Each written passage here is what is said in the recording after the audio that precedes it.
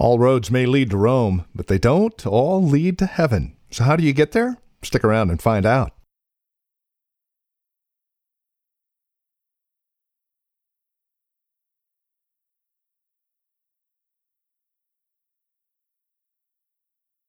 The $64,000 question, right? How do you get to heaven? How you can get there is the subject of our time today on Truth for Today with Pastor Phil Howard. Hi there, and welcome to our program. John chapter 14 is where we find ourselves once again today as we continue our survey of John.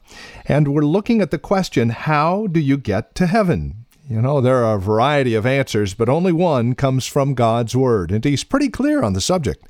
To clarify for us today from John chapter 14, our teacher and pastor, here's Pastor Phil Howard. Jesus tells the disciples that He's going away in chapter 13, 33. And He says, where I am going, you cannot come. Now that hits Him like a ton of bricks.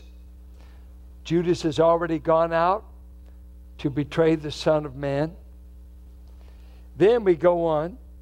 Simon Peter said, whoa, wherever you're going, I'm going. Even if it costs me my life. Jesus says, Peter, let me fill you in on something. You're going to deny me tonight 3 times. Before the night's over, you will deny me 3 times, which I'm sure Peter is in shock.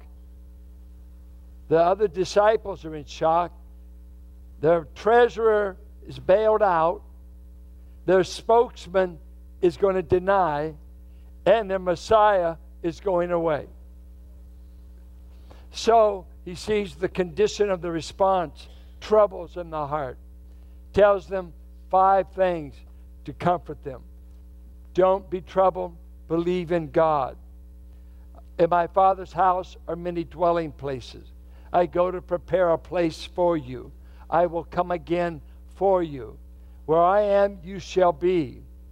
Now, Him saying, I go, I prepare a way. These disciples, He expects them to know. They should know, but they don't know. And so, we pick up verse 4. And you know the way where I'm going. No, they don't. You should know the way. And this is the key thought here. The way. The way to the Father's house. How can I get there? I want to speak on how to get to the Father's house.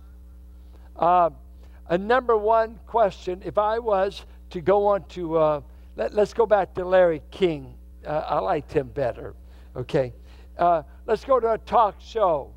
And the question is thrown out. King did it all the time. We would set up Billy Graham, Joel Osteen, different ones. John MacArthur, Dave Brickner, so different ones interviewed. And he'd throw out a question like this, who's going to heaven? Who's going to heaven? Most of the audience would say, why, everybody.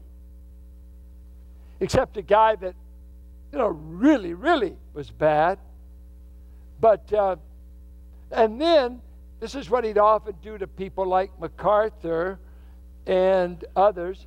He'd ask a question like this, do you think Jews are going to heaven? Joel Osteen danced around it and said, well, everybody can wind up there. He blew it. One time, Billy Graham was sloppy. John MacArthur was not sloppy. Dave Brickner, for Jews for Jesus, simply said, it doesn't matter if you're Jew or Gentile. No one goes to heaven but through Jesus. It doesn't matter what your ethnicity is. It matters who you're trusting. But imagine being on the TV and wanting to win friends and influence people, and all of a sudden you say, I don't think any of you in the audience are going to heaven right now, but we sure love you. So they walk out. You're intolerant. You're dogmatic. You act like you've got a monopoly. Wow, you talk about the offense. It just starts all over the place. And then you do this in evangelism. E.E. taught us in Evangelism Explosion, the lead question was, if you were to die, and you will, and you come before God the Father, and He should ask you, why should I let you into heaven? And what do you think the most common answer 9 out of 10 times is? What's that? I'm a good person. I don't even belong to a gang. Don't even have a tattoo. Oh, I mean, no, that's really messing. No. But I'm clean. I'm clean. If you knew the folks I know, you know I'm a good person. I'm good enough to go to heaven. You mean you're good enough? You think just, yeah, I said I'm good enough. I'm going to heaven. And so the answer to the question is not simple. And believe me, it's only us who've been raised on the Bible and evangelicalism even get close to it. In liberal Protestantism, the answer isn't clear. They don't have an answer. They do not. Robert Schuller didn't have an answer.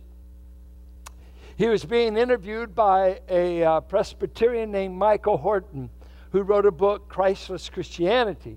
And he asked Robert Schuller, tell me about your new book. What's the name of it? Self-Esteem, the New Reformation. Self-esteem. And what's your thesis? That what man does not need to hear about is sin. He needs to be assured of his own worth and self-esteem. He said the Reformation was too theocentric, too God-centric, and we've got to have a Reformation that makes it man-centered so that people discover self-worth, self-esteem, self-fulfillment. This is the new gospel. Michael, while interviewing Robert Schuller, whose understudy would be a Joel Osteen and others that can talk all day and never mention the gospel, never mention sin. Don't mention sin. That's a bad word. It may offend your audience. Michael said something like this. Well, what about 2 Timothy 3, 1 through 5, that says in the last days, men will be killers, disobedient to parents, lovers of pleasure, lovers of money, lovers of themselves, more than lovers of God. Without a moment's hesitation, Schuller simply said to Michael, you dare not ever preach that because you'll offend a lot of beautiful people. That's what he said on the broadcast. Dare not say that to people. People are not that way. They're beautiful.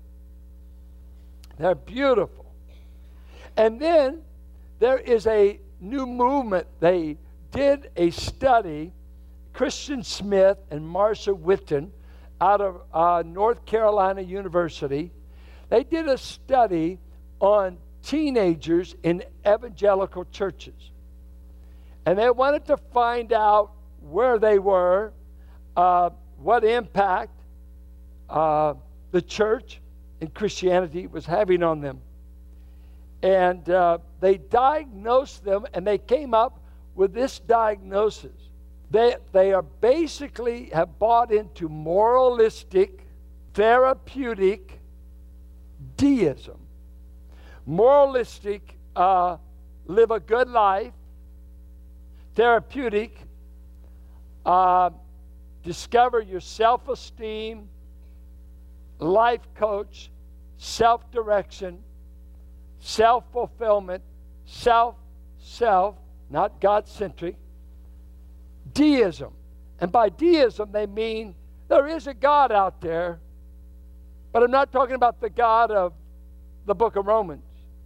I'm not talking about the God that is angry with sin. I'm not talking about the God that has wrath. I don't accept that God. I just say there's a God. 5 things, they say. 5 things in this study. And I would just recommend you to read Christless Christianity by Michael Horton. And you'll find this. I'm quoting from page, let me give you the exact page so you know I'm not making this up. Page 41. This is what he says when they did the study. Young people, what do you think about God? What is Christianity to you? First, God created the world. Whew, good. Good. A lot of theistic evolutionists that say there's a God, but he created by evolution. Very common today.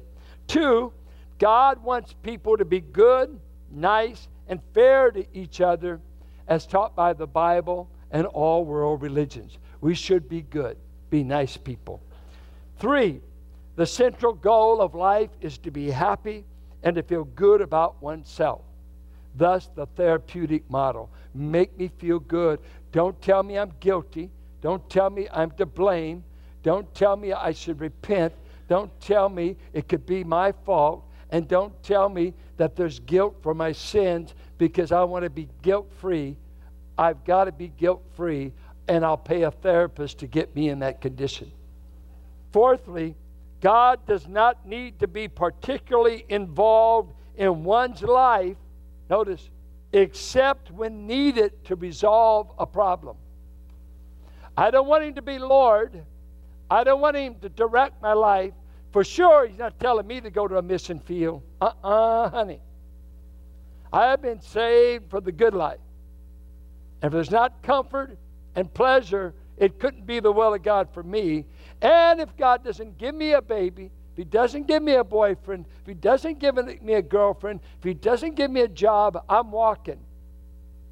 God can't keep me around without meeting my every wandering desire. You see, God, you better be glad you got me. Instead of God, you are this great, awesome, holy person that could incinerate me in a moment. No. You must be a cosmic Santa Claus to satisfy my every wandering desire. This is the report. It's right out. This is written up in the study. Fifth thing is, and here's very common, and I guarantee we have people sitting here right now, you believe this statement. You truly believe it. It's why you've never been saved. Their final statement is, good people go to heaven. Good people go to heaven. Well, let me just, no sermon is complete without Romans. Turn to Romans 3. Romans 3. The Gentiles were the bad boys. No morals, no true religion, no word from God. They were the bad people. The good people were the Jews.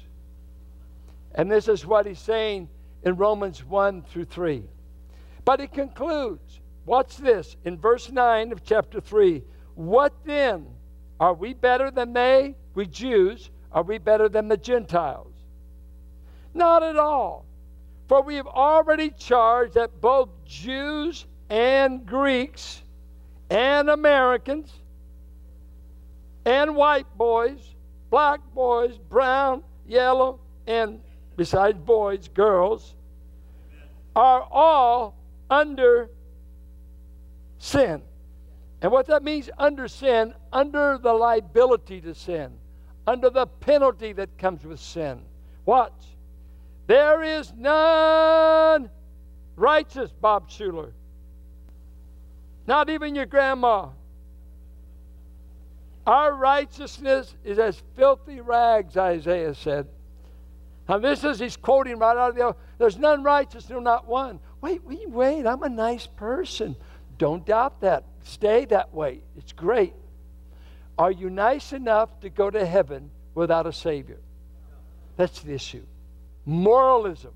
Keep the Sermon on the Mount. Belong to the nice clubs. Look good. Look good. I'm a nice guy. Here he said there's none righteous. This is the absolute standard of God. We use the illustration, all have fallen short of the glory of God. You know, if you're a broad jumper, a good broad jumper could probably, from here at this elevation, I think he would reach McGill easy. They could do that. Let's say, man, it would be a horrendous leap to reach Adam down the third row. But some guys, I believe, could do it. I don't know what's the furthest broad jump, especially run and jump. They can go. They can fly. But I said, well, the standard is you got to jump from Pier 39 to Alcatraz. Go. Go. Well, I can out-jump you. I believe you. But you're still going to drown. You didn't reach it. You can't jump that far, can you? The best of men fall short of the glory of God. The best of men. So, there is none who understands. Hey, I'm a PhD. None understands God. Because the princes of this world crucified Christ in all their smartness because they didn't know God's wisdom was being displayed in Christ. And they killed him. The princes of this age killed the Son of God in all their so-called wisdom. There is none who seeks for God. All have turned aside. Together they become useless. There's none who does good. There is not even one. That includes you and I. There is none from God's point of view. So keep comparing yourself with your worst friends, your worst members of your family. Say, I'm good compared to them. I believe you. I believe you. Now let's compare you to God. There's the standard. Not your neighbor, not your in-laws that you regret you were born in the family. You inherit them. Be good to them. But God, with God. Now, to answer this question, of all these ways that people think they can go to heaven, if I do good works, if I'm religious to the tip of my fingernails, I'll go to heaven. That's exactly what the Jews said. We will work to keep the law and achieve our own righteousness apart from Christ. And they missed it by 1,000 miles. Romans 10, 1 through 4. They would not accept the righteousness that comes by faith and received as a gift. They said, no, we will circumcise, keep Sabbath, eat kosher, and despise Gentiles, and we are Abraham's descendants. We're going to heaven. Missed it. And they've been missing it for nearly 2,000 years. God's righteousness came packaged in a man, Christ, that they said, this can't be it. No, I got to earn it. And some of you like to think you go to heaven. If we just told you 10 things to do, you would do it like that. Because you like the idea, I earned it. Now, we're going to look at 3 ways you get to the Father's house. 3 descriptions. Number 1, Jesus is the way to the Father's house. Number 2, and in that, Jesus prepares the way to the house. Number 2, Jesus is the person who gets you to the house. It's not a path, it's a person. Thirdly, Jesus is the only path, the only person that can get you to heaven. None other can do it. Let's look at what ought to be just common to us. Jesus said, I'm going to prepare the way, or prepare a place for you. As we looked at it last week, it was not to prepare the geography or the room. That already existed. In my Father's house are many dwellings already. That's where we're going. The preparing it was I've got to go by means of the cross. I've got to bear your sins. I've got to pay for your sins to ever get you into the Father's house. That's the way I'm going to prepare the place. Not over there, but where I'm going within 12 hours on a tree outside of Jerusalem. The cross is how he prepared the way for hell-deserving sinners to go to the Father's house.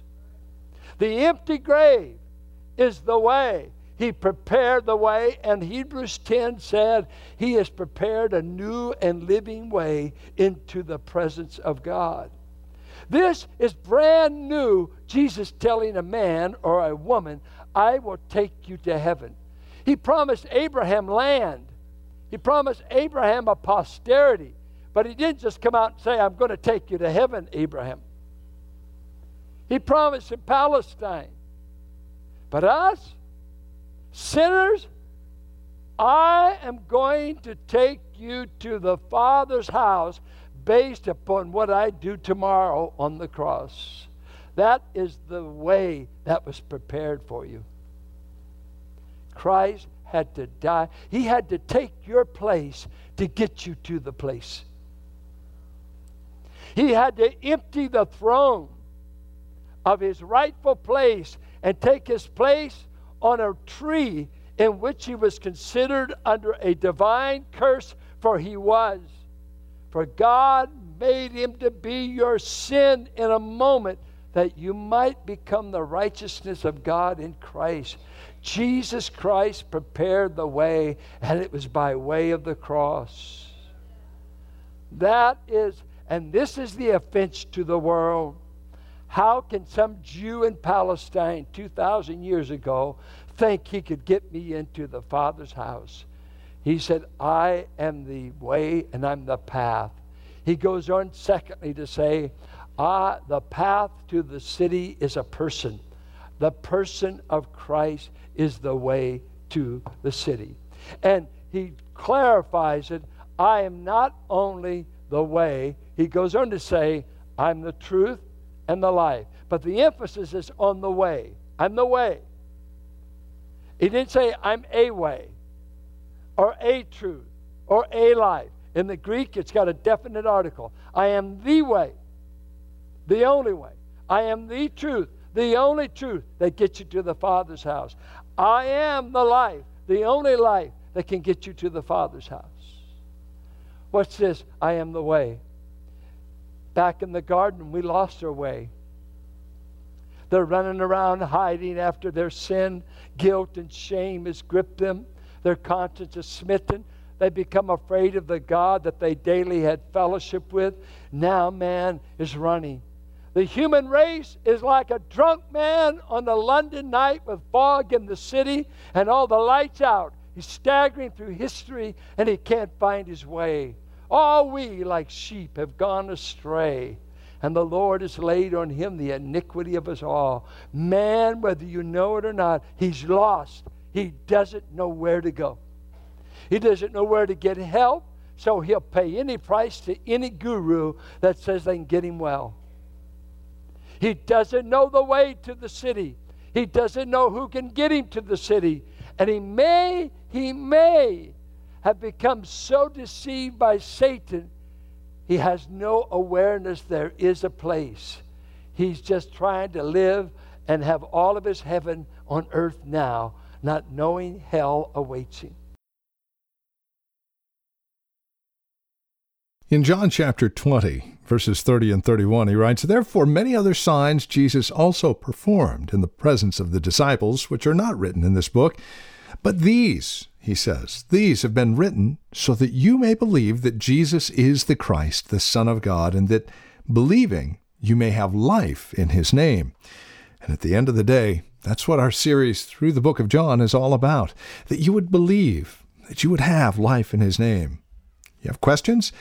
We might have some answers. If not, we definitely have access to the one who does through prayer.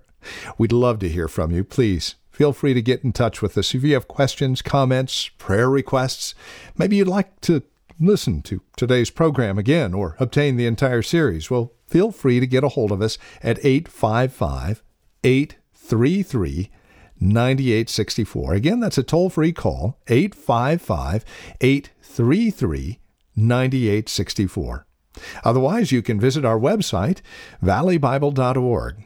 We have resource materials available there, books, as well as information about who we are and what we believe. If you'd like to join us for worship at Valley Bible Church in Hercules, our service time and location and directions can all be found again at valleybible.org. Or if you wish to speak with someone, again, call 855-833-9864. Now, if you are writing to us, especially if you are planning to be a TFT sustainer, supporting the ministry financially as you're being blessed day by day here from Truth for Today, well, you can write to us at 1511 M. Sycamore Avenue, Suite 278. We're here in Hercules, California. The zip code is 94547. Now, as a TFT sustainer, we'd like to remind you that no gift is too small, no gift is too large.